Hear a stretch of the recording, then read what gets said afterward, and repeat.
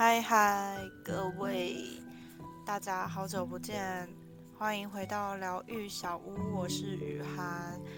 这次真的隔了蛮久了，因为前阵子在选举嘛，每次要录音的时候就会有一堆宣传车，所以我这次停留了很久，但是我都有乖乖整理那个故事啦，所以之后还是会发布。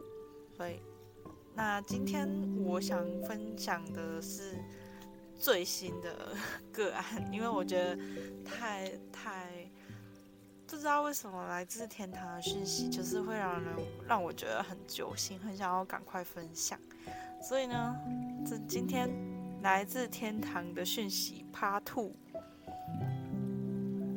今天的个案呢，声音听起来很活泼，但是呢，询问了之后呢，才发现他才刚经历完保健室的过程。他说他想问感情，我问他你现在感情目前状态如何啊？他跟我说他单身，因为年初的时候她男朋友忽然过世了，但他觉得他不想再被过去捆绑，他觉得好像可以试着走出来了。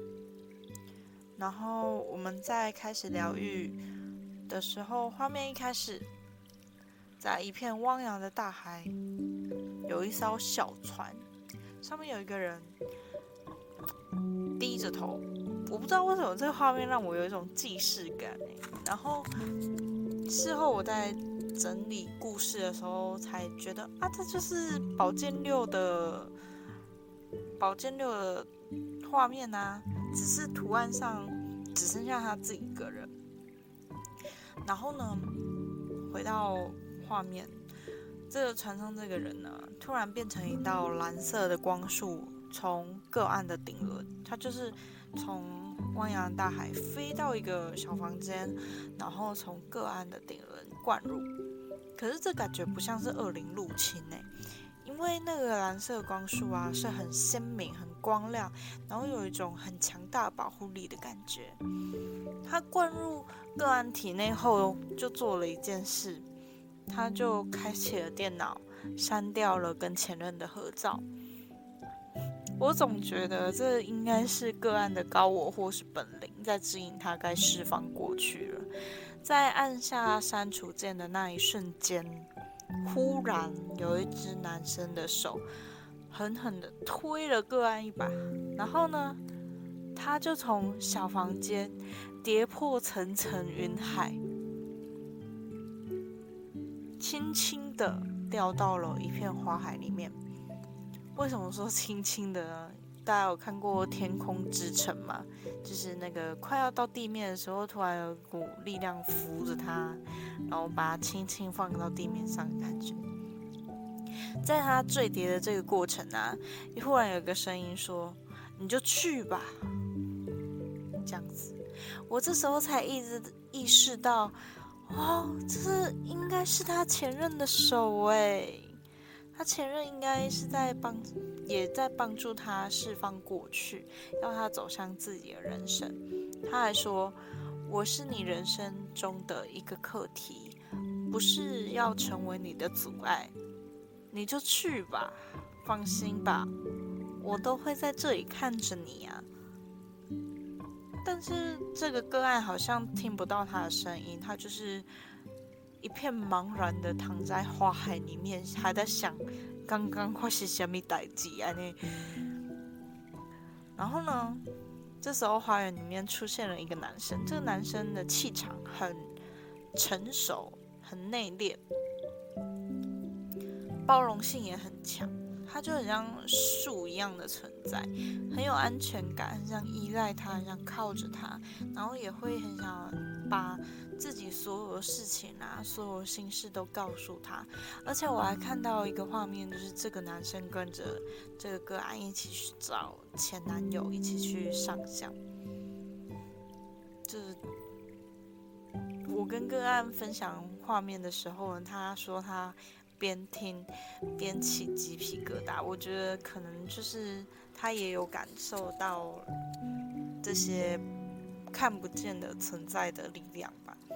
而且他说他在疗愈的过程啊，他的头皮也绷绷的、麻麻的。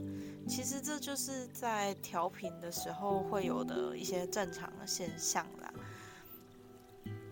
对于这些灵魂的存有啊，就是过世的这些灵魂啊，他们不适合一直待在我们身边，但是他们还在他们的世界看着我们。你说东方的阴曹地府存不存在？存在，只要你相信它就存在。你说西方的天堂存不存在？存在，只要你相信它就存在。那你问我说，那它到底存在于哪里？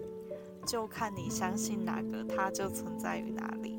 但你只要知道的是，它就是存在我们这个宇宙空间里面，而且他们也有属于他们自己的课题。死亡这件事情，撇除一些因果业力、冤亲债主，其实死亡也是灵魂在投生之前安排的行程。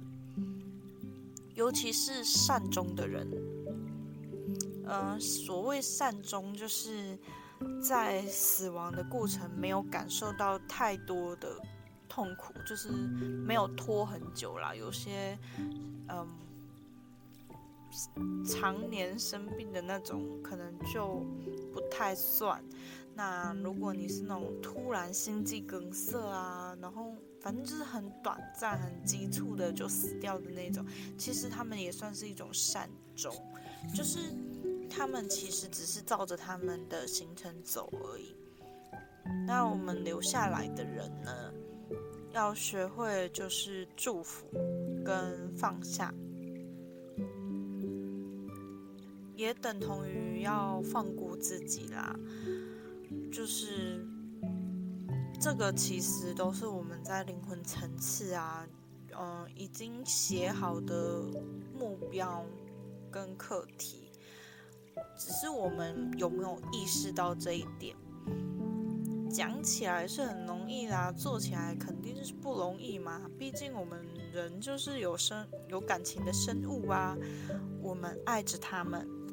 这些走过的痕迹，不仅是相爱的证明，更是岁月还有成长的痕迹。我们会痛，会难过，我们也会成长跟蜕变。我们不需要抹杀我们的痛楚，但是我们也不能因此而沦陷。其实分手也是一样的意思，就是分手是我们可能也包含一些业力，但是都是我们缘尽了的表现，缘分尽了的表现。所以我们要学的都是放下跟祝福。那怎么放下？一点点的生活改变，我们都可以慢慢的学会放下。就是从基本的东西，譬如说他送你的什么铅笔盒，他送你的玩偶，一些生活的小物，该清理的清理，该丢掉的丢掉，然后或是衣服，有没有该丢掉的丢掉？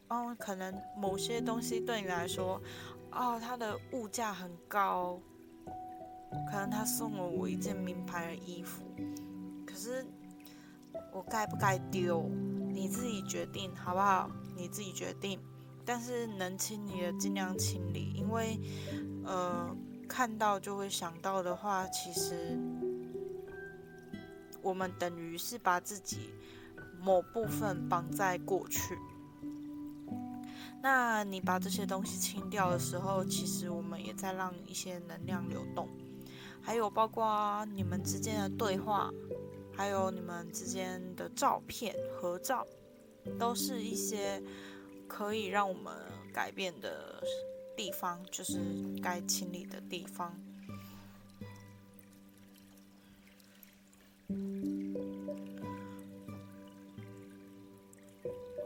你可以告诉自己，丢掉这些东西并不代表你会忘记它，你丢掉这些东西并不等于我们抛弃它，它存在我们的记忆，存在我们的心里，更存在这个宇宙的空间。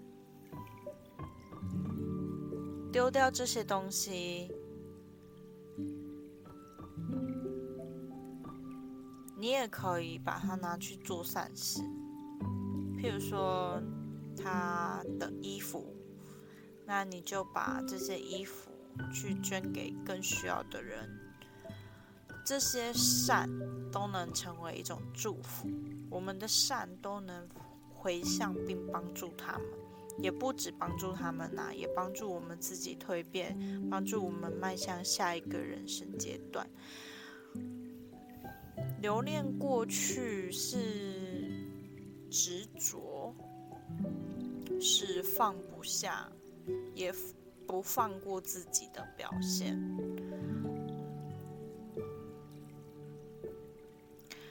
而且有时候我们在存在，就是活在过去的话，我们就会变成像一潭死水一样，就像保特瓶里面的水，放了很多天，它会臭掉，它会坏掉，它会变质，也有可能会生长一些细菌。那我们如果停在一段记忆里面久了，其实我们也会这样子。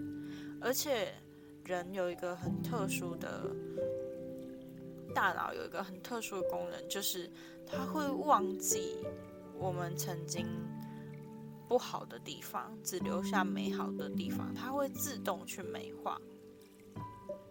那我们如果人的能量像一潭死水的话，新的东西会进不来，真正的缘分会进不来。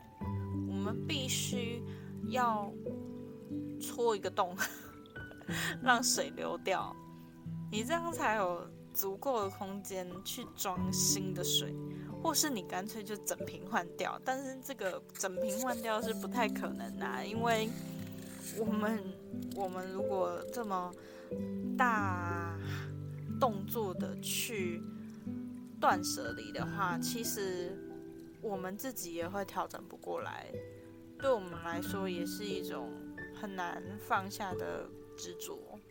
那如果你是可以大动作的放下的人，那你就去做，好吗？每个人有每个人适合的方式，重点就是我们要试着去改变，我们要去接受对方已经离开的事实，然后我们要去认识一些新的人，让能量流动起来。他们其实我觉得，就以这个个案来说，他推了他下去，还跟他说就去吧。其实他也是在祝福他，他也是希望他可以好好过他的人生。人对他过世了，但是剩下留下来的这个个案，他还有很长的人生要走啊，所以他也在鼓励他动起来。这些看不见的存在啊，其实一直都在我们身边，支持着我们，陪伴着我们。所以其实也不用到太难过，你可以难过，但是不需要到沦陷的地步。